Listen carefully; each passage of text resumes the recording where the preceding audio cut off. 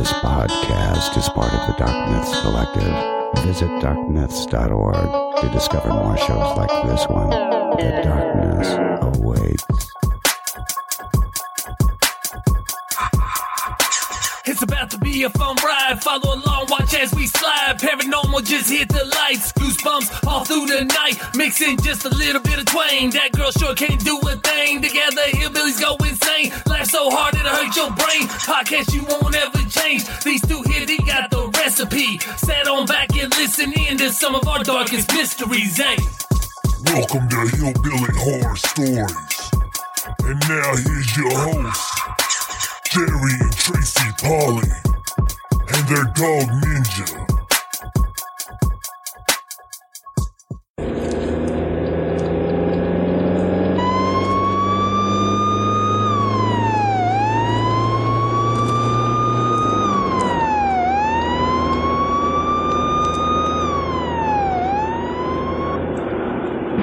Good morning, Officer Rob, Indianapolis Police Department. Sir, can I see some identification? Well, good morning, officer. That's an awfully nice bulge there in your pants. You don't meet too many Ohio boys, do you? All right, cut the fruitcake stuff.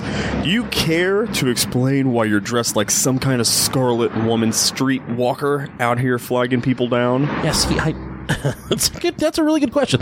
I do a podcast, and we have a live show here in Indianapolis in just a few weeks. I was just trying to spread the word with flyers and handshakes. Can you step out of the vehicle? There's a very strong odor coming from this vehicle. Not to worry, officer. I always smell like shit. No, I smell alcohol. Get out of the car. Wait. Do you know the difference between your mom and this ticket you're about to give me? What's that? I'm going to tear them both up tonight. All right, you're coming with me. Join Nick and Rob from Brohio, Justin Rimmel from Mysterious Circumstances, and Jerry and Tracy from Hillbilly Horror Stories live. That's right, Rob Dog. Saturday, June 22nd at Gina's Grill in Indianapolis, Indiana. Tickets are just $15 and they are going fast. Just do a quick Google search for the Bad Boys and Tracy in Indy, or you can check out eventbrite.com. All of the tickets are available there. Nick, Rob, Justin, Tracy, and Jerry cannot wait to see you there. See you there. Bye.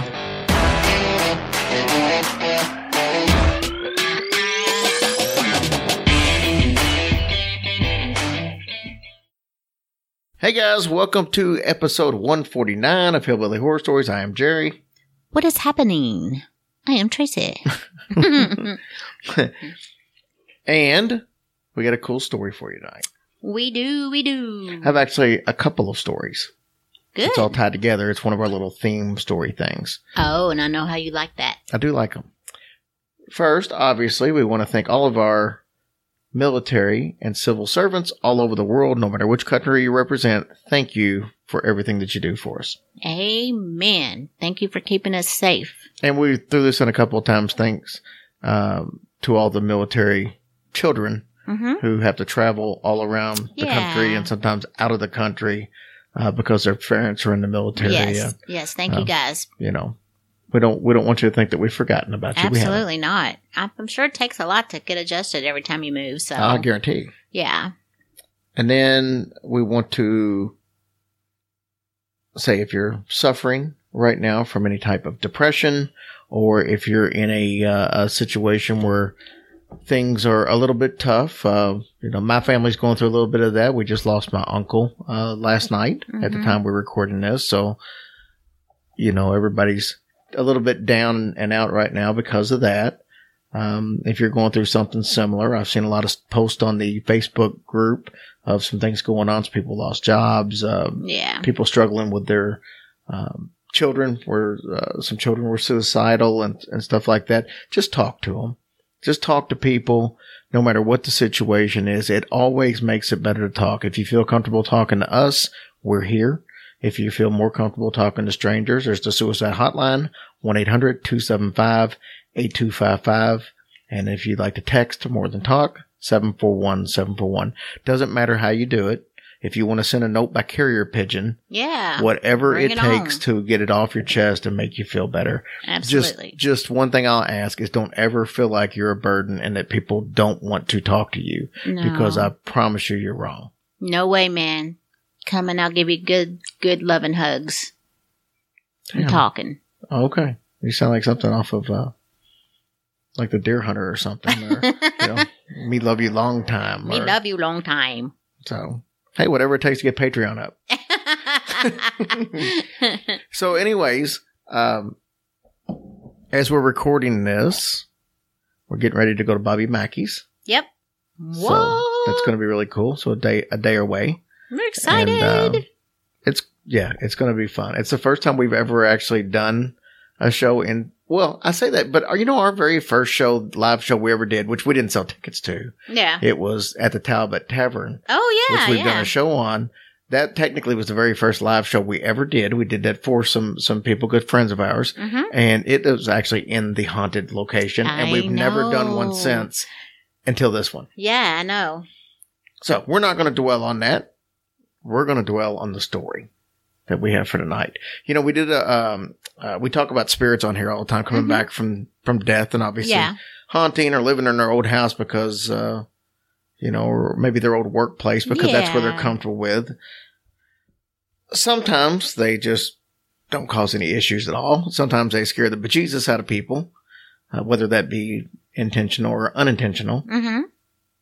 Then we've talked about some more malevolent spirits that just try to raise havoc. And more times than not, these are demons who just are evil spirits who were never human to begin with. Now, sometimes it's just a spirit that was a very bad person or a jerk when they were alive and on this earth, and not always a demon, so it can be, Yeah. just a jerky type person. We've even went as far as doing an episode on people who may have been killed by supernatural forces. And Those people just need love. but tonight's episode is going to be a similar episode to that one. We have more cases involving deaths that may be able to be blamed on paranormal situations. Oh, wow. Isn't So- that scary? Isn't that just like, dang, I survived like real life people and then a damn spirit came and got me. That's messed up. So the question is, can you be killed by an entity? That's a good question. And that's what we're going to try to at least examine a little bit further tonight. So fitting for this episode, we will cap the night off with an interview with Angela Bowley, who is a psychic artist. Oh, nice. And we talked to Angela. She sent us a message. She's been to a lot of haunted locations and she can see the spirits and then she paints what she Oh, sees. wow. So you're going to get a big kick out of this one. Okay, as usual, we want to start the show off by talking about a Nigerian brothel. Well, that's as usual. I just thought it would be funny. Anyway, Oh, did you make that up? no, that's what we're going to talk about. For real. Oh. Oh my gosh. So this is a relatively new story from September 28, 2016. Dang. Good luck finding any information on this one, because this may be the hardest little bit of information I've ever been able to track down. Really? Yeah. I wonder why. Google, you would think, would have tons on it with something like this story, but nothing. So anyways, this is something that happened in Nigeria. It was a little, I guess you could say, a bar that was also a brothel called the 50-50 Bar. 50-50. Kind of like that. Well, according to this story, 50-50 chance you're going to make it out alive. So- Oh, I don't like that. So what happened here on this night was definitely not the norm of the happenings of this business. Mm-hmm. At the end of the incident, there would be 2 people dead, 6 people passed out, and way more questions than answers. Whew. I've had nights like that. Like, what the heck happened? Sure you have. I remember Phoenix Hill that night. So,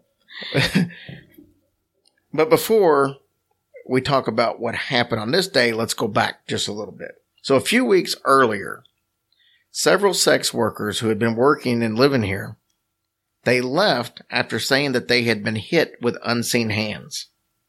It's like a ghost pimp. I don't know. Oh. What about that? One of the women had been knocked completely unconscious. Oh my gosh. Also, during this time, beds would lift off the floor and slam down. You would think that would be pretty normal for a brothel, but apparently these instances, there were nobody in the beds when they happened. Oh. Or in some cases, it was just somebody sleeping and nobody else in the bed with them, and it would happen and wake them up.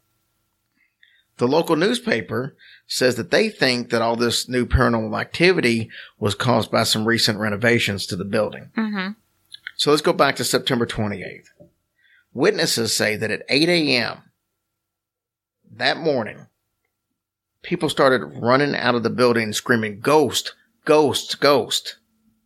Oh my gosh. When the authorities came into the building, they found 2 people dead and 6 unconscious. Oh my gosh. The 2 deceased were 1 male, 1 female. The 6 that were unconscious were all found in different rooms. So it's not like there was a gas leak or something like that. They were all 6 in 6 different rooms, one of which was the manager. And some of the people that survived said that there was an attack of something paranormal. One woman gave an interview to the New Telegraph, which is the newspaper there. She said that they have no clue, or she has no clue how she ended up in the hospital. She said she didn't remember anything. All she knows is that she went to bed in her room. She was all alone. And then she was in the hospital. She said she didn't have anything to drink or no kind of drugs or anything. Can you imagine? What in the world? And that's all I've got on that story. There literally is not much out there, but this was just a couple of years ago. Dude, that is crazy. I mean, it's bad enough if you're like fighting a real person and you've got this entity or whatever the crap it is, like hurting you and you can't even see it. So I would have loved to have been able to dig a little deeper and find out what the cause of death was on the 2 people. But whatever. They never did. They never. I guess they don't know. I couldn't find anything. Wow. Now, there were articles in the newspaper because that young woman explained that, how she ended up in the hospital. Didn't know that was in the newspaper. And the newspaper also said they thought the activity was from the new construction going on. So they disrupted something. I guess. But, that is messed up. But I didn't see anything, saying how the 2 people died or why the 6 people were unconscious but the reports were that there were people running out of the house yelling, "Ghost, ghost, ghost." And you did have 2 weeks worth of reports of several people moving out because of paranormal activity. I wonder what those policemen thought. They're like, man, what are you all on? And then to go in and see that. That's crazy. Yep. Whew. All right. Next story. It's from the infamous prison known as The Rock. The Rock. You know which prison that is? Yeah. Come on. The Rock is, oh my gosh. It's off the coast of San Francisco. Hitting your head is not going to be good radio. Oh, well, I can see it. Is it where is it, oh, please tell me. I can't think of it. Alcatraz. Oh, God darn it. That's it. I was waiting for you to say Alka-Seltzer or something. No, I knew. I was right there and I couldn't get it to come out. All right, so from 1933 to 1963, Alcatraz had a reputation of extremely tough guards and being damn near impossible to escape from. See, and can you imagine being a guard in that place? Why? I don't know. I just think you'd have to be a tough mofo. Well, they ruled the place, so the guards were known for their cruelty. Part of their cruelty in this prison was the hole. The hold? The hole? Oh, the hole? Yeah. Hola? I like how you said the hold, like there's no hole. We talk about the hole in almost every prison. They all had a hole. Yeah. Anyway, the hole was a very small room with no light that you were kept in as an extreme form of punishment. Obviously, it was in solitary confinement. Very small. That's so scary. And there had been rumors of the hole being haunted by some sort of malevolent spirits. One of these entities had such a bad reputation that it actually had its own nickname, The Thing. Oh my gosh. So let's go to 1940. Why didn't they name it something pleasant? Maybe it wouldn't be so scary. Yeah, it's Madam Butterfly or something. Yeah, something like that. A prisoner was put in the hole for the night. So not long afterwards, he starts screaming. Not regular screams either. I mean, these were screams that were more like fear or agony or maybe as if somebody was even being tortured. Oh my gosh. True to the guard's usual behavior, they purposely ignored him. Oh. He started screaming that there was something with red eyes in the hole with him. Maybe the mouse. Well, the next morning, he was found dead in the cell. Must have been one hell of a mouse. Gosh. But there was this strange bruising on his throat as if he had been choked.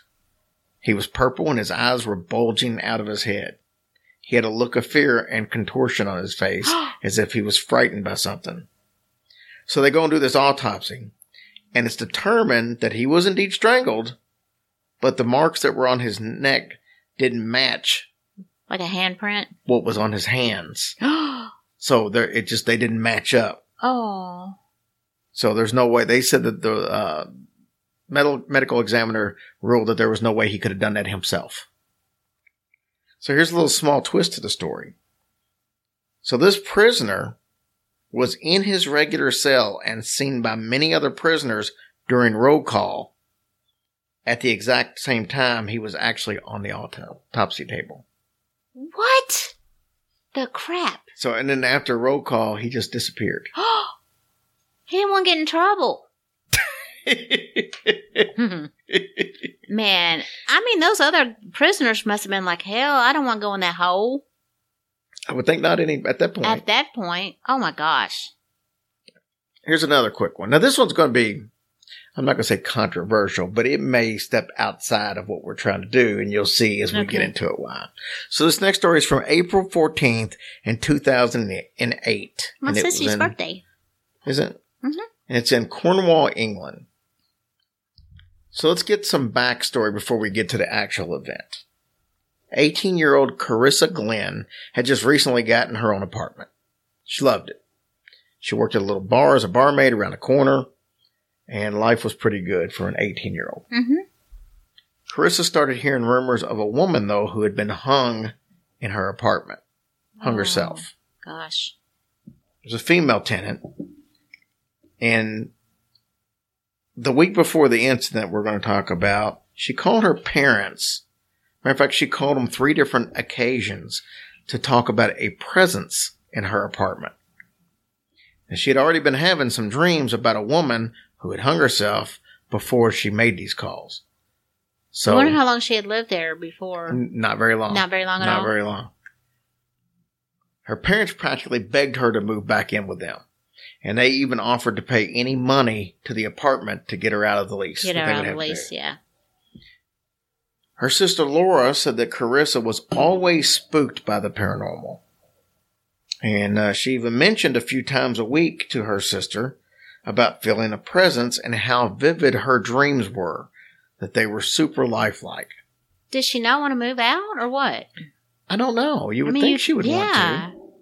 So her family said that she had a history of sleepwalking and even said that she, quote unquote, lived through her dreams. So she had a history of having these really vivid dreams. So the night before this incident, Carissa was working at the Sloop Inn. That's the little bar she worked at. She and some friends were drinking pretty heavily. Not supposed to drink the profits. Just saying. She left in the early morning hours. The next day, she failed to show up for work. A lot of her coworkers were concerned because that wasn't like her, so they decided to go to her apartment. When they did, they had to break in, and then they found her body. Oh, no. She had hung herself. No, she didn't. With a pink scarf from the shower rail in the bathroom. Oh, my gosh. The coroner listed the ruling as an open verdict because he said it was unclear to him whether she deliberately hung herself or accidentally did it in her sleep. Oh, my God. Are you kidding me? The coroner said that he was concerned about the local rumors that someone had hung themselves in the apartment, considering her dream and sleepwalking in the past. Can you imagine doing that? Oh, my gosh. Like, literally never thought about a sleepwalker doing something like that. Well, you remember Nathan, our buddy, was a sleepwalker, and he at one point in time almost walked out a window. Oh, He my walked goodness. down a flight of steps and fell. And at one point in time, he had to sleep in a sleeping bag with his hands and everything in and zipped all the way up so he couldn't get up and walk. That was how bad it was. Whoa, that's terrible. Now, all of her friends, family, and all that said she was a vivacious, happy young woman. Yeah. That this was completely Yeah. out of character. Now, on the other side of things, she had gotten a text from her boyfriend asking her to marry her. How romantic. Yeah. Let me marry you through text. Oh, no, that's not good. Yeah, he no. sent a text asking her to marry Oh, her. yeah. And she had recently learned about the death of a friend, so she did have some stuff going on. It's also important to point out that her toxicology showed she was twice the legal limit of drunk, of alcohol in her system. Right. So that could have played a factor in there. Now, her mom believes that she was in a semi-conscious state when she did this and dreaming when she hung herself. She can only imagine what might have been actually going through her head at the time that she did this. She could have been thinking about the other woman. She could have been thinking that the woman was telling her to do that. And How many horrible. Many people, though, still feel like there was something more sinister at work here and think that she was maybe coerced into doing this by something evil that was in the apartment. Oh, my goodness. This is kind of interesting, though. Police officers say that even though there was a rumor about a woman hanging herself in the apartment, there was no record of that ever happening. No way. So, Well, what? no telling us where the rumors came from or why she was so caught up into it. But That's bizarre. so you could see I why can't- you I could can't- see why I said this really may not fit into it, because this very well could just be somebody who sleepwalked and Yeah. had a dream and just did something. But she could have had some mental situations where maybe she was not as stable and started having, maybe some hallucinations or Yeah. whatever the case was. Well, that's very sad. Yep. I It feel is very bad for her sad. parents. They tried so hard to get her not to do that or live there. So yeah, it's a very sad story. That's a very sad story. And we've got one more. Okay. This one's the longer of the group. Is this a happy story? Well, no, none of these are happy stories. So this was last but not least. If you're a Patreon member, you may have heard this story on episode 42. But we're going to go a little deeper into the story on this version. And not only this is a local story for us. This is only about 30 minutes from us in Pulaski County. Oh. This is the most well-known story of the entire night that we're going to tell you, but it's also the most fascinating. This is the story of Carl Pruitt and his haunted tombstone. Mm. Carl was a carpenter by trade. He was out working his tail off one day. Gets home. He's ready for, whatever his normal night would be. Probably a little dinner and, Relaxation. whittling or something, whatever you do in 1938. But whatever he thought he was going to be whittling, whether it be a duck or a knife or whatever, was going to have to be put on hold, because when he got home, what he found was his wife in bed with another man.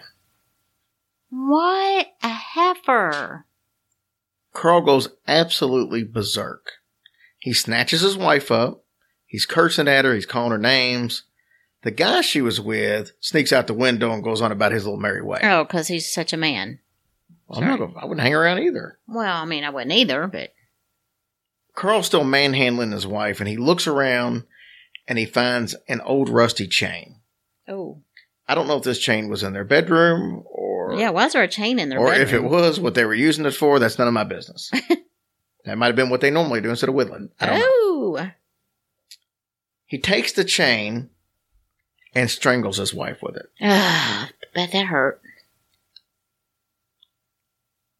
Almost immediately, he feels heartbreak and regret just 'Cause wash over his body. Yeah, What did he just do? yeah. In a matter of minutes, think about this. He went from his normal life to finding out his wife was cheating on him to now being a murderer That's in a matter of minutes. insane. It was too much for him to handle. So he goes to his truck, he gets his gun out, Oh no. and he turns it on himself. Within seconds, Carl now joins his wife in the afterlife. Now, most stories would end right there on Carl Pruitt's floor. Most, but not this one. This one's just getting started. They do autopsies, obviously, on both bodies, and they make the funeral arrangements. No big surprise that the family of Carl's wife demanded that Carl not be buried in the same cemetery as their daughter. Mm-hmm. So, Carl was buried on the opposite side of town, miles away. The thought was obviously maybe she could rest in peace if he wasn't anywhere around her. So this is where the story really kind of gets crazy. The caretaker at Carl's cemetery started noticing some strange discoloration on his tombstone. There was these little small circles that seemed to form a chain, appear on his headstone. These markers even extended out to the grass on top of the grave. So what would happen is it's the turf that was on top of the grave itself would die in patches.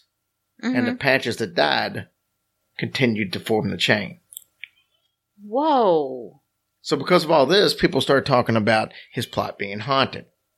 Now, because of this, visitors who were curious started coming to the cemetery to see if anything strange happened or kind of test out their braveness or show off in front of friends.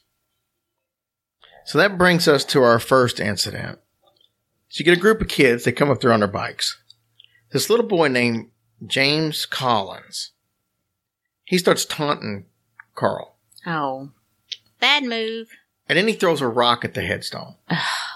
Little shit. So he's content now that he's proven his point, and all those little kids that are with him thinks he's, Mr. Big Crap. Mm-hmm. And they get back on their bikes, they start heading home. It's said that little James Collins' bike started to speed up on its own. Ooh. He lost control, crashed into a tree. Somehow, during this little crash, the chain came off of his bike, wrapped around his neck, and strangled him. Karma's a biatch. So now the rumors are spreading that Carl Pruitt killed the little boy from beyond the grave. You could imagine. Well, James's mom hated that her son's name and his death was now becoming part of this folklore surrounding this haunted I'm headstone. sure. Yeah. She takes matters into her own hands, literally. She went to the cemetery with an axe. I don't know what she thinks she's going to do with an axe with a headstone. It's not made of wood. It's not a tree. Are you kidding?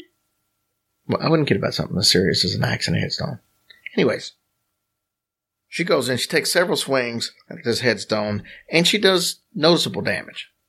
Unfortunately for her, she was getting ready to become part of this growing legend herself. Because a few days after this, Paul Bunyan impersonator, as she was hanging out some clothes to dry outside her home. She slipped and somehow got the clothesline wrapped around her neck and strangled herself. She was found hanging from the clothesline. Oh my gosh. A week later, the headstone that she had done damage to had repaired itself. He don't play. So as you could imagine, the story is now pretty much known by everybody in the area. With that, more people become cocky and show how big of jerks they can be. Well, what a bunch of... Ugh. The next is a farmer. This guy, he's on a horse and buggy. So he thinks he's Mr. Big Crap, but he can't afford a car, apparently. They had cars in 1938, so it should have been an issue. They sure did. As a matter of fact, and this might have even been later than 38, because that's just when it started. Mm-hmm. Anyways, he's on the horse and buggy with his family. They're riding past the cemetery. He all of a sudden stops, pulls out his gun, and takes a shot at the tombstone. Some say he knocked a chunk out of it. Some say nothing happened to it. What we do know is that the gunshot spooked the horses, and they took off. Oh, he dumb. Did he not even think about that? Apparently not. So this buggy's going out of control. The family jumps off to make sure they want to make sure nothing happens. They jump off. Yeah, he had his whole family. I did not know that. I thought it was just him. No. The farmer stays on because he's trying to get control of the horses. That was a bad move. Because he apparently was thrown off, his neck was caught in one of the trace chains that were right there by the harnesses, breaking his neck and killing him instantly. Oh yeah, and the headstone repaired itself again, if indeed he did take a chunk out of it. So no, kids, we're not done yet. It was getting crazy with the visitors around the cemetery now, and it was decided that it would be best to have a couple police officers patrol the area. But why? Why what? Why are people still coming when they know these horrid things are happening? That's what people do. Not everybody believes in those things. But why would you even chance it? I don't know. So you got a couple of police officers there. And the two that had the dubious duty were not real thrilled with this because they felt that the whole thing was just silly nonsense. Wow. So they made fun of the curse and even took some pictures with the headstone. Now this is a little different than the other little bits of the story. They leave the cemetery and are driving down the road. They look in the mirror and they see a ball of light heading from the cemetery towards their car. Now they were scared at this point and definitely wishing that they'd done things a little bit different. So even though they didn't believe before, now they're thinking there's a ball of light heading towards us. Maybe they're onto something. So they tried to speed up, outrun whatever this light thing was. They lost control of the car. They ran off the road and crashed into a fence. Now this isn't just like a wooden fence or something like that. You mean like a barbed wire fence or something? No. We'll get into the fence. So one of them was thrown from the car.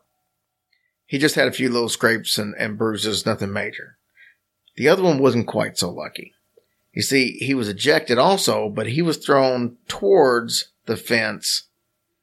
And that fence was made of posts with chains in between the posts, making the fence. Stop.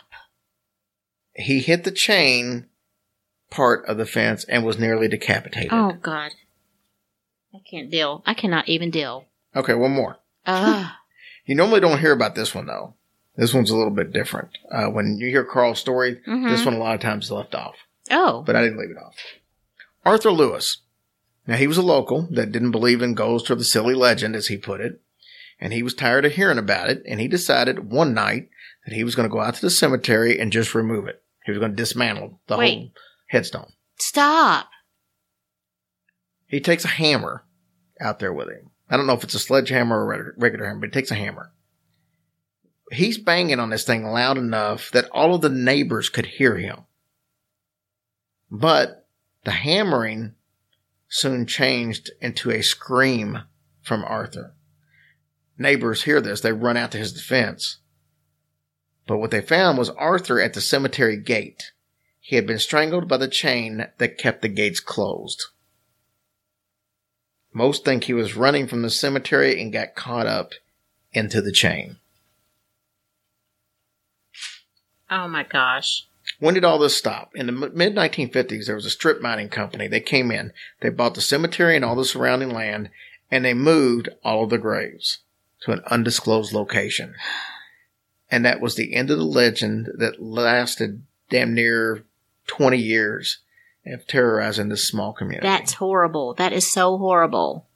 You would think, though, if they moved the grave, that something would happen. That's what I was thinking. What happened to them when they were trying to move it or nothing. do whatever? But so nothing became of that? Nothing that I know of. What a horrible story. So the question is this a real story or is this just an urban legend? What is it? Well, I don't know. But there's Carl Pruitt, and there's been a lot of people look Carl Pruitt up, and some people can't find. They found a Carl Pruitt in the area, but that was in the 1800s, and he died way before 1938. There's not a lot of proof that this story's true, but most people in the area tell it as if it is true. Ooh. So, who knows? Wow. That's a good story. But that's several stories of people who were killed or possibly killed from paranormal activity. Daggone. That is messed up. So if only Angela Boley had been there, she could have painted pictures of what really happened, yeah. I don't know about that. I think that chain would hurt. Yeah. You a lot know? of chains. Yeah. Everything was involved in a chain except for the clothesline. Yeah. That was the only one that was a little bit Right. different. I guess they didn't have a lot of chain clotheslines back in the day. Yeah, I guess not. So, let's talk briefly about some stuff coming up. Before we do that, I want to give a mention. We had a listener who wanted to remain anonymous, but she was asking for prayers.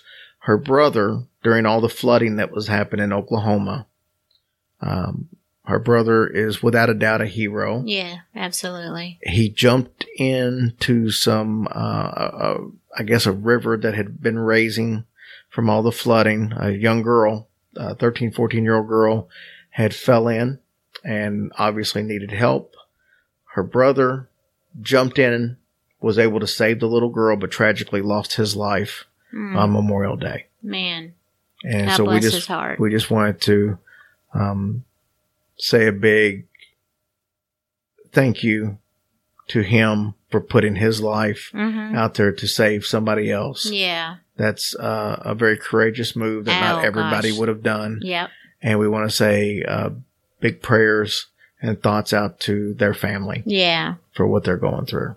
As she put it, you feel good in a way Right. that if you had to go, this is basically, Yeah. you did it saving somebody else's life, but at the same time, you still lost your loved one. Yeah. And That would be it's hard tough. to handle, for It's sure. tough. So Well, we God just want- bless his yeah, heart. We just want people to think about that a little bit. Yeah, absolutely, honey. Prayers are with you. Just a lot of good stuff going on for the show right now. We want to thank everybody. We've had a record number of listens over the last couple of weeks. Oh, and we that's sure have. What a because nice surprise. You guys are sharing the word, and that's a big plus, and we appreciate that. That We means more do. to us than you'll ever know. It helps us getting out to some shows.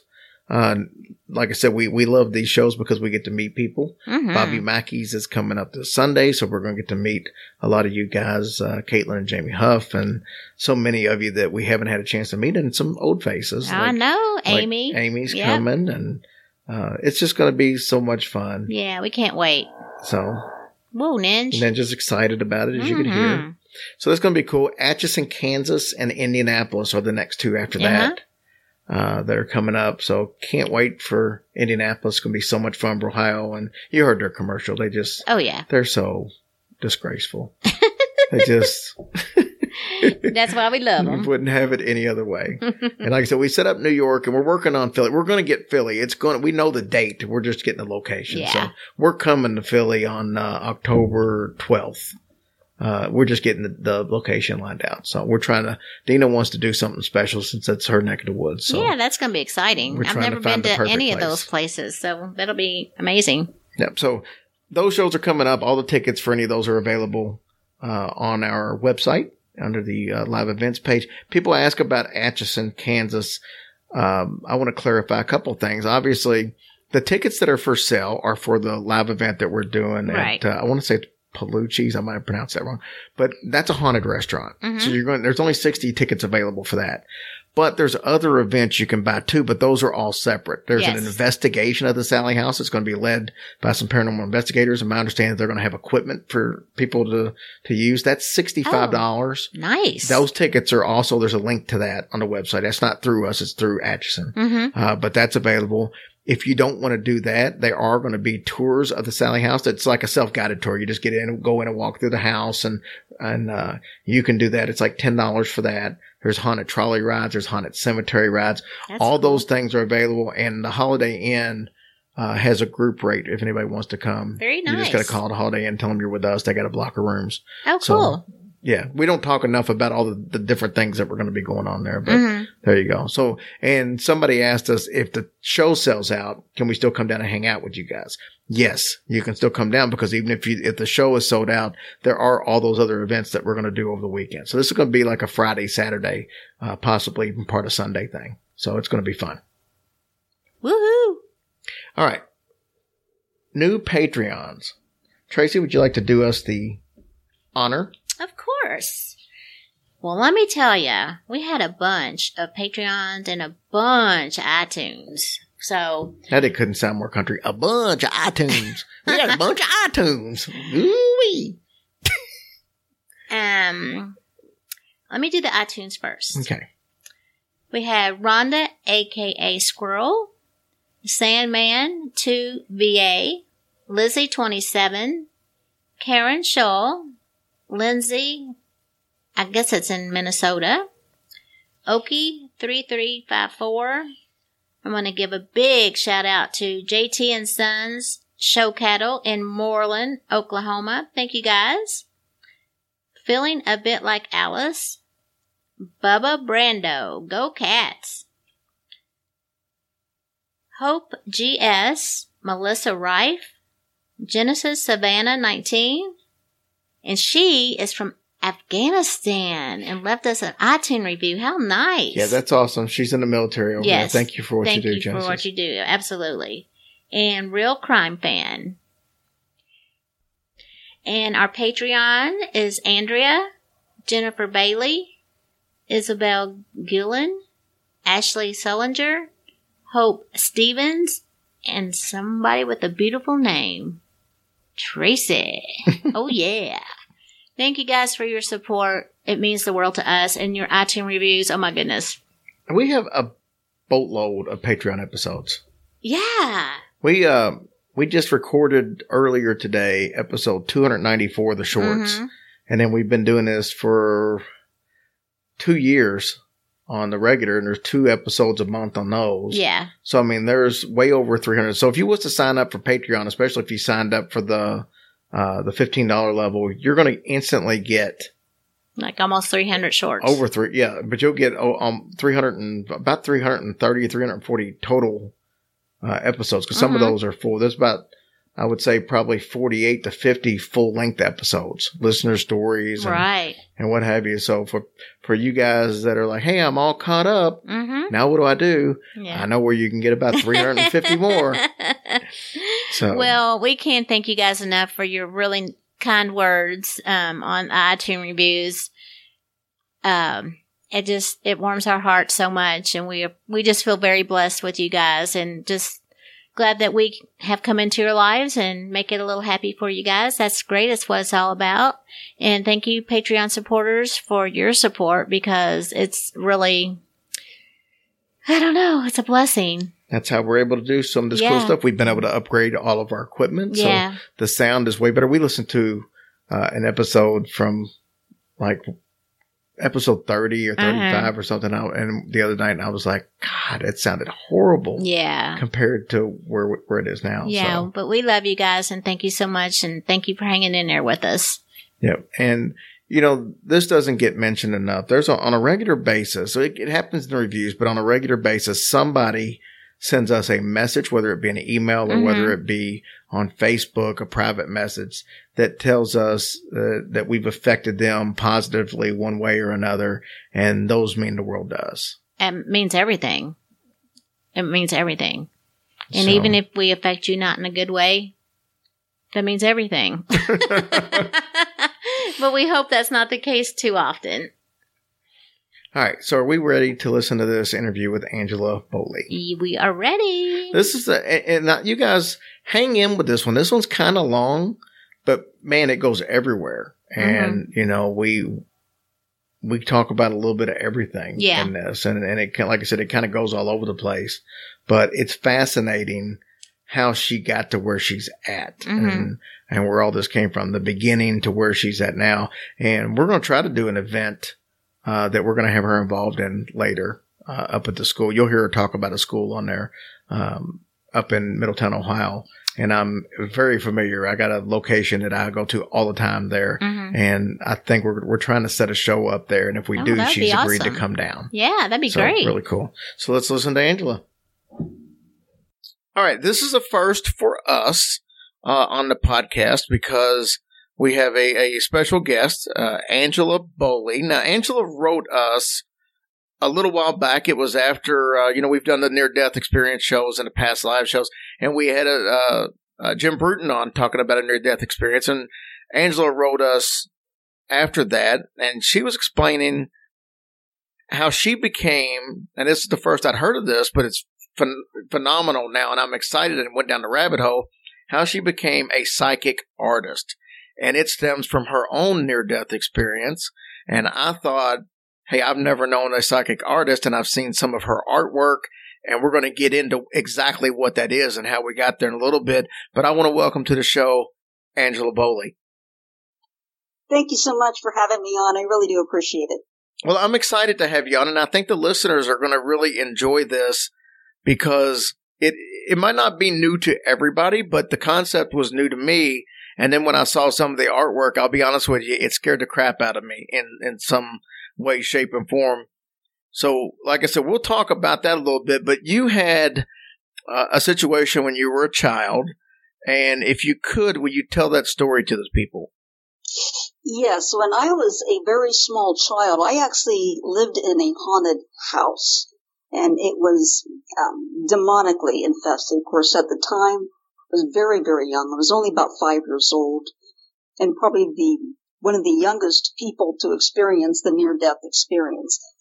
When I was a child, there was a bottle of aspirin sitting out on the coffee table, and the lid was popped up, and the aspirin was spilled out on the table. Now, some other people that I have talked to that have experience with the demonic believe that that was a demonic activity of me actually opening up the aspirin and leaving it out on the table. I can't speak to that. It may not even be related, but I took the aspirin believing it was candy. Because if you remember those Pop-Tarts, and we had Pez candy, and it kind of looked very similar to that. Mm-hmm. So I consumed every piece of aspirin in that bottle. And what that does is that it thins out your blood. And your blood becomes so thin, you start bleeding internally. I started vomiting blood. My mother rushed me to the hospital. My father arrived later. And at that time, the hospital had a pediatric unit. I was sent to the pediatric unit. I was vomiting blood all the way in. And the doctor informed my parents, we need to get her some blood, because if she doesn't get blood, she's going to die. He sends a nurse off to go to see how much blood they have. And she came back, and she was in tears, and she said, we have no more blood here. And the doctor turns to my parents and said, we don't have any blood.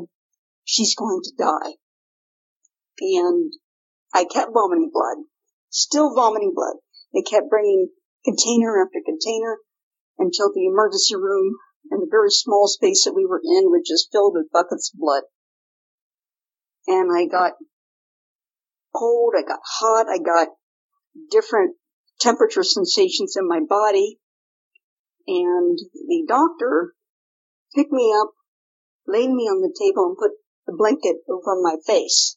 Now, I had no concept of death. I didn't know why he did this.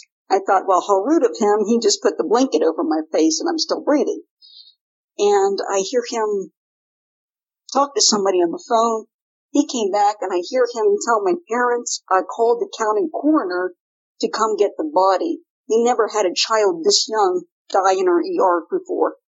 And he said the coroner may take a few minutes. He may take a few hours.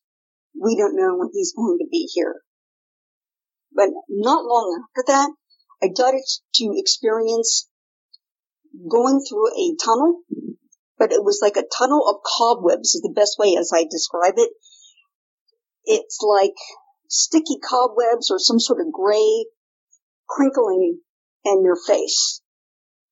After that, I'm awake and I see a beam of sunlight shining through the ceiling of the emergency room. And I thought that's very strange. How can sunlight shine through the ceiling of a hospital? And I actually floated up through that sunbeam of light. And I was floating up through all the floors in the hospital. I could see all the other patients on all the floors. And eventually the hospital roof is below my feet. And I'm looking down at the hospital. And I look up and I see I'm heading towards a light. And I'm wondering, is this light the sun? And then I see the sun, and the sun looks like it's a dull blip, like a burned out light bulb. compared to the light that I was heading towards. And it was much bigger and brighter and took up much more of the sky. And as soon as I entered the center of that light, I felt this incredible warmth, incredible joy, and this light was intelligent. I mean, all-encompassing intelligence that is beyond our intelligence, far beyond our capacity. And this light also contained, somehow I became very aware, contained all the goodness that is everything. Everything came from this light. And this sentient light. And I was floating in this light. And the voice emanated from the light that said, your body is made out of individual structures called cells. Those structures are damaged. I'm going to repair every single one of those structures, and I'm going to send you back. So I was in the light for the time, and I came back exactly the way I came, and came down through the ceiling, through the sunbeam of light, and I was hovering over my body, and I was able, for the first time, look down on my body. And my body, I realized it was just like a device. It's just like a car that you get in and to go. It's not really you. It's a device you used. Almost like a tool or a robot or something. It's not really you. But as I was floating over my body, I turned and I was facing face up towards the ceiling. And I heard that voice say, get up, get up. Get up. And on the third get up, I leap off the table in joy. The doctors and my parents all looked shocked. And my doctor said, well, she looks very healthy. Do you mind if I re-examine her? My parents said, yes, go ahead. So he re-examines me.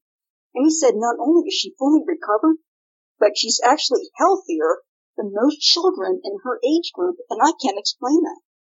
I had been dead without a heartbeat, without a pulse, without brain activity, no blood pressure, for over 30 minutes.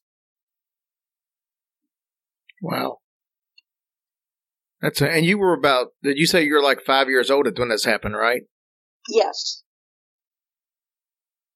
I mean, that goes against everything that should happen, because normally they say, 30 minutes without any type of oxygen or something. I mean, clinically, you should be brain dead at that point, I would think, and not even be able to do those kind of things. Exactly. Everything in our conventional wisdom says that, a body or a heart, the moment it starts beating, you don't die right away, but once you're oxygen deprived, then there's permanent damage. The longer that you're without oxygen, the more damage that's going to be on a cellular level. And when I came back, I just had that knowing that it's not as true as we think, because that light, our Creator God, can restore a body no matter what condition it's in. He can always recreate us. He can always repair that cell, even if cell has been damaged beyond what we think is unrepairable. So now all this happens. You get back home. You're resuming life. What happens from that point? How was your life affected, or how did it change? Well, right away, I had the sensation that I had like an open door to the spirit realm. That's the best way I could describe it, the sensation of an open door. It's like not a physical open door, but like something's changed, something's different. My perception is different. I started to actually see the spirits in my home, and these were not good spirits. I also could have premonitions that would come true. I would also seem to pick up other people's emotions and thoughts that definitely were not my own. And I realized there's something a little bit different here.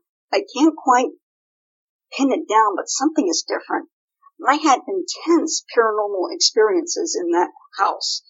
For example, we had, typical radio you have for a little kid. It had a little, record player radio combo on my dresser. Mm-hmm. And it's turned on full blast. It was going up and down the dial by itself. I unplugged it, and it was still playing. I was perplexed by this. I actually pulled it off my dresser, ran to the basement because that's where my dad's tools were, and I grabbed a screwdriver and started taking it apart to figure out how could this be. And when I saw how simple it was, I'm like, I can't believe we paid money for this. But it doesn't explain how that happened. It had doors slamming in rapid succession so fast when you looked at them, they were just a blur by themselves. We had, the names of each of our names being called in the house. Every single night, something was loudly coming up the stairs, not just light footsteps, heavy, like they're trying to break the stairs when they come up the steps. And they'd march up right to my bedroom and then turn around and go right back down. I saw shadow entities. I had apparitions come out of the floor, out of the walls. When I actually visited another house, these entities seemed to have followed me. They were constantly harassing me. I had a few cousins who were quite young, just a little bit younger than I was. We were playing in the basement, and we had one of those toy telephones, and I might be giving away my age here, but the toy telephones, if you remember, that had a little smile and little eyes, and you would pull a little string, and they had a little clapper that would ring a bell when it would ring. Mm-hmm. I remember those. One of those was sitting in the corner of the basement that we never played with, and it started ringing by itself and without moving.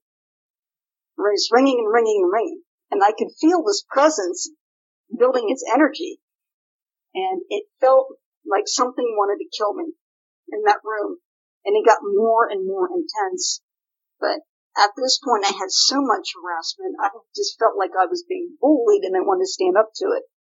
And I said to it, look, I'm not scared of you, and to show how I'm not scared of you, I'm going to very calmly walk out of this basement. My cousins did not get out of that basement so calmly. They ran out. They weren't so determined as I was. But I had been bullied for so long, I felt like, since I can't run away from these things, at least I could stand up to it. Is what I thought I could do. And show it how brave I was. So I went upstairs in the living room. Parents, aunts, uncles, they're sitting around talking. Well, I want to go up to the restroom. So I woke up a second set of stairs to go to the restroom. And I said to it, no matter what you do to me, you're not going to make me run in fear. And when I opened the bathroom door, the toilet lid opened by itself, and a black mass came out of the toilet. It was roughly human shape, had glowing eyes, had needle-like, barracuda-like teeth that was glowing, and it growled deeper than a bear growl. It was really a deep growl. That did make me scream. I ran out of the house, and my dad chased after me, and he stopped me from running out in front of the car. That was terrifying for me.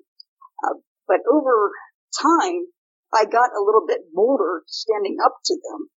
I learned to pray, and I know that prayer made that activity back down. And at night, one time, I'm like, I've had enough with these things. I'm going to go walk around, and I'm just going to tell these people or these beings off. And I did. And I didn't see them in apparition form again for quite some time. As I got a little bit older, I thought, okay, maybe I just put this behind me. But more paranormal activity just always come into my life more intensely than other people experience it. When I had graduated from high school, and I was just about to enter college, and I had a little break between high school and college, I thought, well, it's a beautiful day. I'm going to go take a nice walk. And I went back into the house to get my jacket because I thought it might be a little bit cool. I better get a jacket. I opened the closet door, pulled my jacket out, shut the door, and when I shut the door, there's a man standing there. He looked very real to me, very physical, and he was the bloodiest, goriest thing I've ever seen. He was skinned to the bone. He had And I looked down, and he had stone-washed jeans, bell-bottoms, flared at the bottom, bright white high-top tennis shoes. His face was mostly skull. His eyes were still intact in his skull. And every hair on my body stood up on end, and I had the worst sensation of cold. It literally felt like my blood was just turning to ice. It was awful cold sensation. And he was talking in my head, and he was explaining to me that he made all this effort and took all this time to try to get to me because I drove past the building that he died in every day on my way to school. He was a food factory worker, and he was loading trays onto a conveyor belt. He got caught in the conveyor belt and was pulled into the machinery, which of course ripped his skin off, and he bled out. And he was saying, "Oh man, I wish I'd decided to go to college like you. I smoked marijuana all through high school. I totally just thought I'd get a factory job." And the way that he was talking, the way he would put "man" at the end of every sentence, that's kind of a big jerk. But what I said to him was, "Okay, I don't know how I'm going to help you, but I'm going to try. Right now, I need to go take a walk, but you're welcome to come back, and we'll see what we can do." So I leave, and my dad was waiting for me outside. He says, "You look like you've seen a ghost." I didn't tell him anything. He said, "Your skin is white. You have no blood in your face." And I told him, "I'm okay, I'll just go for a walk." But he never came back. So I did a little bit of research. He even gave me the address of where he died. And I looked up that address, and I drove on the way to work, or way to school rather, every day. That had been a food factory for over 100 years. Another company had bought it out and has taken it over. But the public safety records were available at the library for this location. But you had to go through the Department of Labor, of Hygiene and Safety. So I contacted them, asked them for records for that address, and they had a fatality roughly every 10 years. The most recent fatality was in 1979. That's about the time I had my near-death experience. 18-year-old male who was sucked through the machinery, loading trays of food in. So everything checked out with him, and especially when you think about his clothing, the way that he talked, it was very typical of the 70s. Saying "man" at the end of every sentence, these flared jeans, the stone-washed, the high-top shoes. Everything about it was 1970s. And it just blew me away. I'm like, this doesn't happen to people this intensely. there must be something different and unique about me. I would continue to see deceased people would come into my life this way. I didn't know how to help them, and it would startle me when I would see them, because I would see them as real solid people. Like, I don't see them as wispy or transparent or have a sensation. I would also have nightmares of them when they're telling me their stories, and they wanted me to help them cross over, but I didn't know how to do it. And then I started having dreams about somebody coming and helping me and guiding me through this. And he said, "The first thing you need to do is read the Bible, because this is going to teach you everything about the spirit world." So I started reading the Bible cover to cover in sequence. And then he later revealed himself to be Jesus himself. And this one dream he came to me, this one of these dreams that's more real than real. Jesus shows up, and he's dressed like a biker on a Harley. He's riding a Harley. He's got love tattooed across both sets of knuckles. He has Alpha and Omega tattooed on his shoulders. And he had a full beard, dressed in leather, and he stopped his bike, and he looked right through me, and there was just so much love in his eyes, so much love in that presence. It's the same love I experienced when I passed, and I was in that light. And he said, "Before you were even born, I knew you. I am your Father. I have given you a gift that the demons want to steal. But I tell you the truth, I have given you this gift, and I control it. And he showed me like a little gold box, and I did not know what he was speaking of until later on I realized how these psychic abilities are a gift and can be used as a gift. And I started to help people when I joined a paranormal group, and we would go to investigations. Oftentimes I would see the spirits and even experience some of them in my own home before going there, and actually would paint their portrait. Even before I knew I was going on an investigation, I would already know the location and the history of the home, and they don't even tell me the address of where I'm going. I would get there, conduct the investigation, show them the portrait, and it's like, yes, we've seen that apparition here. The very first one I did, we went to a home that had probably 17 children in it. They were fostering children, and it was a really great and loving family, but they had a haunting issue. I saw this woman and a man in this home, and I felt like I was being literally pulled down, but I was being pulled back in time, and it felt like an ocean tide pulling on my legs, like you understand the ocean, the water pulls out. But I was, instead of being pulled out by water, I was being pulled out in time. And I was going back to the 1940s. And I see these couple, and they're typical of the era of the 1940s, but they were sort of in denial about their death. I saw the woman in the kitchen, and I saw all the appliances from the 1940s.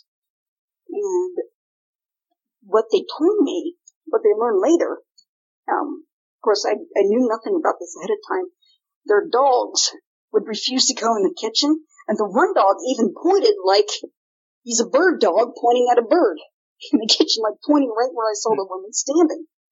We'd also have some interaction with this woman, and when the caseworker did research, and she independently verified, yes, there was this man and this woman that lived there. I described them accurately, their physical description and their age for the time, but the previous structure was from the 1940s. They were also seeing shadow people, and I was able to describe that. And later on, I said, well, it would have been nice if I had done that portrait before I got there. So in other investigations, I started to get the sense of those spirits in the home, even before I knew I was going on an investigation, and I would start drawing their portraits. The first one I did that for was actually here in Columbus, down in the OSU Center, so the Ohio State University housing for students. It's usually in an old neighborhood. All the houses are older, but it is kind of run down. It's not a good neighborhood. It's a high crime area. But even before I knew I was going there, I had this awful nightmare about a witch that the student had invited in the home through a Ouija board. And this witch was trying to bring a soul from hell in and was trying to control everyone in that household. It was trying to cause chaos. And it was a terrible nightmare. And I kept warning the witch and kept telling her, you need to stay away, back off, you're not bringing these other spirits in. But she was trying to bring other spirits in. And I had 3 knocks on my wall wake me up from that. And when I get there, well, first of all, I went ahead and I drew the portrait because I had a spirit from that location come visit me. He was actually a nice spirit, but he looked very skeletal. He had something wrapped around him. He was hovering over my bed, and he was wrapped in a garbage bag, and he was pushing his skull face through the plastic bag and kind of stretching the plastic into my face. And he was talking, and I realized that his personality was more of a real easygoing, laid-back guy, but he wanted me to understand that the way that his body was disposed of was very disrespectful. Essentially, he told me that he liked to drink a lot. He was a heavy drinker. He lived around that area back in the 90s because he liked to hang around partiers, and college kids like to party. He liked to drink too. And he passed out behind a bar from alcohol poisoning and passed away. Well, he didn't really have anything to do with his family, and he didn't really have any money. So he was buried essentially in a pauper's grave. And he said he was just wrapped up in a bag and tossed into a hole like a sack of garbage. He says, that wasn't me. And I don't want to look like this in my afterlife, because he looked like the Grim Reaper. He really did. And he's one of the paintings that I sent to you. When we got into that location, of course, I'm not showing anybody my artwork or what I experienced, but I see him in the basement area, and he told me his name, Nathaniel David. And then I asked him, well, is it David Nathaniel or Nathaniel David? And one of the other investigators got out a ghost box, and his voice came through, Nathaniel David, and it was his voice. He verified independently of what I was hearing and seeing came through on the ghost box. Not just once, but multiple times. He told us about how much he loved to drink and he loved to party. And the other students would come in and he would say, oh, get drunk. And I said, yeah, if you and I were in college together, we'd have a good time. He says, yes, we'd be great. And he made us laugh. And then I asked him, I said, do you want to cross over? He said, yes, yes. And what I found that I have the ability to do is when I say a prayer, I'll say a prayer to the Blessed Mother, say, Holy Mother of God, please open the doorway to heaven.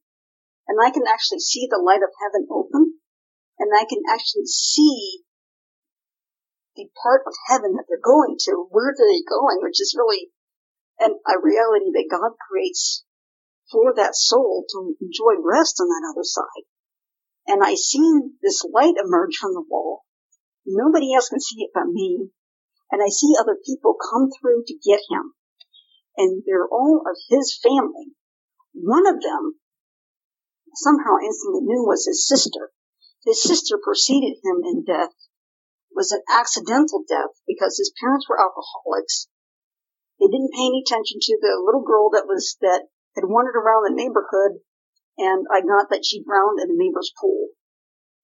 Right. And because of that, this created a lot of trauma for him. And he didn't want to have anything to do with his family because of it. He just thought of his family as just nothing but drunks. And to cover up his pain, because he never really dealt with it, he himself drank. And he just tried to be happy and positive, even though he didn't have the same opportunity as other people. He mainly was a manual laborer, but he was a fun and loving guy and unusually tall. He's over 6'7", blonde hair, blue eyes. Now, at the end, we got through this, and I presented the portrait, and one of the residents in the home says, I've seen him. And the other people that had come to investigate, yes, I saw that spirit in the basement even before you got here. The same one that you just painted a portrait of. And what we ended up doing for him was creating a memorial wreath at his request, at the request of the deceased, in his honor, because that's all he wanted. Just a little memorial, nothing grand. But as he had crossed over, he no longer looked skeletal. He looked like a healthy, strong person, and his family members that were deceased, that were taking him over, had surrounded him and were hugging him, and they were walking him towards the light. And it was such a beautiful thing to see him go into that light, and you could just feel the joy and reunion of family just coming from that light. It was incredible. And I did this several more times, crossing people over. I learned so much. I've had spirits try to stop me from coming, but when I get there, a lot of these spirits just realize they're really confused, and they really want to be in the light. They don't want, they just are in pain. And when you're in pain, everything annoys you. Everything, you don't want to have people around you. You don't want to have anybody interfering with you. You think that nobody understands your pain. So in the next location, I had the same experience. I had this woman, before I even went there, a spirit woman that would get up in my face very aggressively, tell me not to come, was yelling at me. Half her face was severely traumatized. And when I got there and I saw her gliding through the house, it was very eerie to see. She was, again, from the 1940s, that era, probably but the tail end of the 40s, maybe 1945, 1946. And she was brought in by an Ouija board. And she had been killed, murdered by her boyfriend. Her remains are still unfound, but when she realized that it's been over 70 years, she said, what am I doing around here for? And when I asked, this time not only when heaven opened, but this time there was a window open to the life of the killer, the person who killed her, and I could see his life. And she was watching it through my eyes. And he's still around. He's very old, but he's about to pass, and he's unrepentant. And he is going to not go to a good place when he passes. He's going to pay for this crime. But she learned that she had to forgive him. And in helping her to forgive, she was able to cross over, and an angel came for her. And I got to watch that happen. And the atmosphere in that home lifted. It was just so much more brighter and beautiful. And whenever I leave a home, like in the prior story when I talked about the OSU one where there was a witch, that person in that home also experienced the same nightmare on the same day as I did at the same time.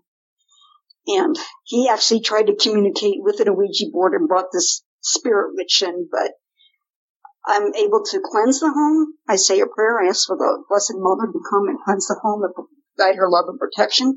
And these college kids were calling me later going, you don't believe how much more peaceful it is here. It's peaceful. Something you don't hear from college kids too often. They're worrying about partying in the grades, you don't hear about peace. But the more I did this, the more that I found I'm able to do. And I would often go to a place with multiple spirits. Sometimes I will actually experience the haunting in my own apartment before I go to that location. And one where the person I know had mental issues, but there was a couple of spirits there that weren't leaving her alone. They were taking advantage of her vulnerability. One of them can cause hallucinations. So when I was sitting on my back balcony, I was drinking some water, and all of a sudden an apparition of a giant fly appeared in my water. But, that's very unusual. I put my water down, I walked to the kitchen, and my kitchen is completely empty. There's no bugs, there's no flies. I get something out of the fridge and I shut it, and all of a sudden my entire kitchen is black with flies, and there are flies pouring out of the light fixture in my ceiling. There's no way that can happen. It was just pouring out of the fluorescent light tube itself. Hundreds of flies. And I was like, oh my goodness, you might hear about that in the movies or see that in the movies where suddenly there's nothing there and all of a sudden there's a bunch of bugs there, and that happened to me. And it was from this spirit that who was trying to take over this woman, trying to bully this woman, didn't want me to come and stop that bullying. But fortunately was able to get him to cross over. And he was one of the worst kind of human spirits. When you talk about human spirits, teenagers are the worst. He was a teenager. He was murdered back in the 1800s, and he was full of himself. And from what I learned from him, that he was a sawmill's nephew. And of course, sawmills back then, very profitable business. If you got in on it early and you got the first mill on the water, as it was in this case, and there was a man that had been working for the sawmill for many years, never got to move up within the ranks, and was furious when this guy wanted to just promote this nephew to run the mill, and he was only 18, had no experience, and full of himself. He got the 18-year-old drunk one night, and drunk to the point where he was unconscious, laid him out on the mill floor, released the brake of the saw him in half. So his apparition was like a half skeleton, and kind of smoky on one side. And it was very weird, and he kind of would come through the mirror in a kind of a smoky fashion. But ultimately, the murderer and the murdered crossed over together. And the murderer had been caught. It was well known. Everybody kind of suspected it because they were the last people seen together. And you know what happened. You know how horrible it was. So there wasn't too much doubt who was the guilty party, and he was hung. But when we're about to leave and we're cleansing the place, I hear the murderer come in and say, "Come on, boy, we're going. We're leaving together. Come on, boy." They left. And apparently there's no hard feelings on the other side. And it was like the murderer was helping him to cross over and dragging his smart aleck butt to the other side. Angela, it has been so much fun having you on and tell these stories. And I'm probably going to have you on again because I know you've had some experiences at Poasttown Elementary School. And I've never been inside. We are looking at the possibility of setting a live event up there sometime next year. I go to Middletown all the time for work, so it's right there in an area I'm familiar with. So it would be awesome because I know you've done some pictures from an entity there, an apparition that you saw, and I want to be able to get you on when we do that show and talk a little bit about that. Fantastic. A lot of the spirits here are personally know me, so when I go there and there's people have their EVP recordings going on, or they have an obelisk, or they have some other device, they're all calling my name. It's really interesting because they know me so well. But I do have a website, so everybody can kind of go on and see some of the paintings that I've done. And this is going to be a little bit long because Wix site made this a little bit long based on my email, but it's asupersquirrel.wixsite.com/Angela Boley portrait A. And if you send that to me, I'll post that on the website, on our Facebook page and group and everything, and then that'll help people get to it. But it is fair to say that you went to Wix, because you was telling me that you went to Wix because we kept preaching about it. And what was it you told me about that website compared to others? It was easier to set up than my Facebook page. And when I tried to do websites before, it would be 5 hours before I can even get to the part of uploading my artwork. It only took me less than an hour to get the website up and going, and then I was able to spend the majority of my time uploading artwork, which is what my pride and joy is, showcasing my art and not having to work on the tediousness and minutia of trying to develop a website. So awesome. Well, Angela, thanks for coming on and sharing your story with us. It was a very inspirational story, and I hope it definitely helps some people out there listening, and I look forward to having you back on again. Thanks. I look forward to meeting you again. We're going to have a lot to talk about when we're talking about Poasttown, believe me. Yeah, that's going to be, like I said, I'm in the process of trying to, and you might be able to help me with that, so we'll talk off the air about that. Sure. But obviously, we're in the Cincinnati area a lot, and I know you're not too far from there. You're just a little bit further north. And right. So who knows, maybe we'll hook up at one of these events. Absolutely. I don't doubt it. I'm only a couple hours away from Poasttown, and I know the route well, and I know the owners personally, so it'll be great. Awesome. Thank you. Thank you. What do you think about Angela? Could you imagine being able to just see spirits like that? And trust me, we're going to post some of these pictures for you guys to see. Of course, I'll post her website and everything so people can go to. Cause it's pretty fascinating. But yeah, these pictures are really cool. So. I don't know. That'd be scary to me, I think. Yeah, I can't wait to get up to that school. Yeah, absolutely. Because he lives, that's a haunted school, huge, and he lives there. And him and his wife just sectioned off a little part of it, and they live there. They're brave. Yeah. That'd be pretty cool. Yeah. All right, guys, we love you, and we'll see you very soon. Love you guys. Have a blessed week.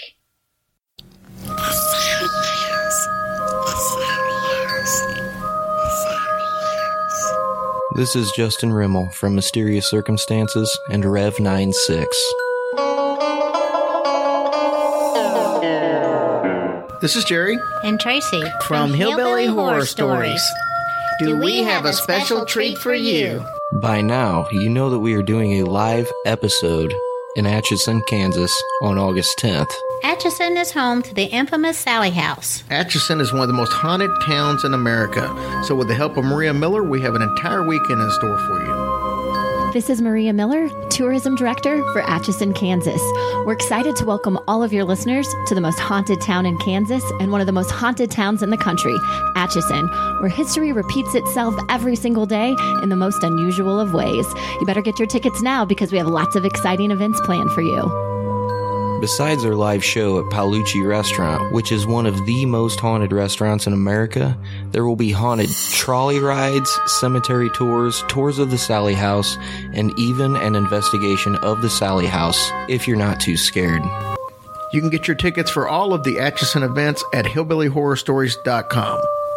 See you in Kansas.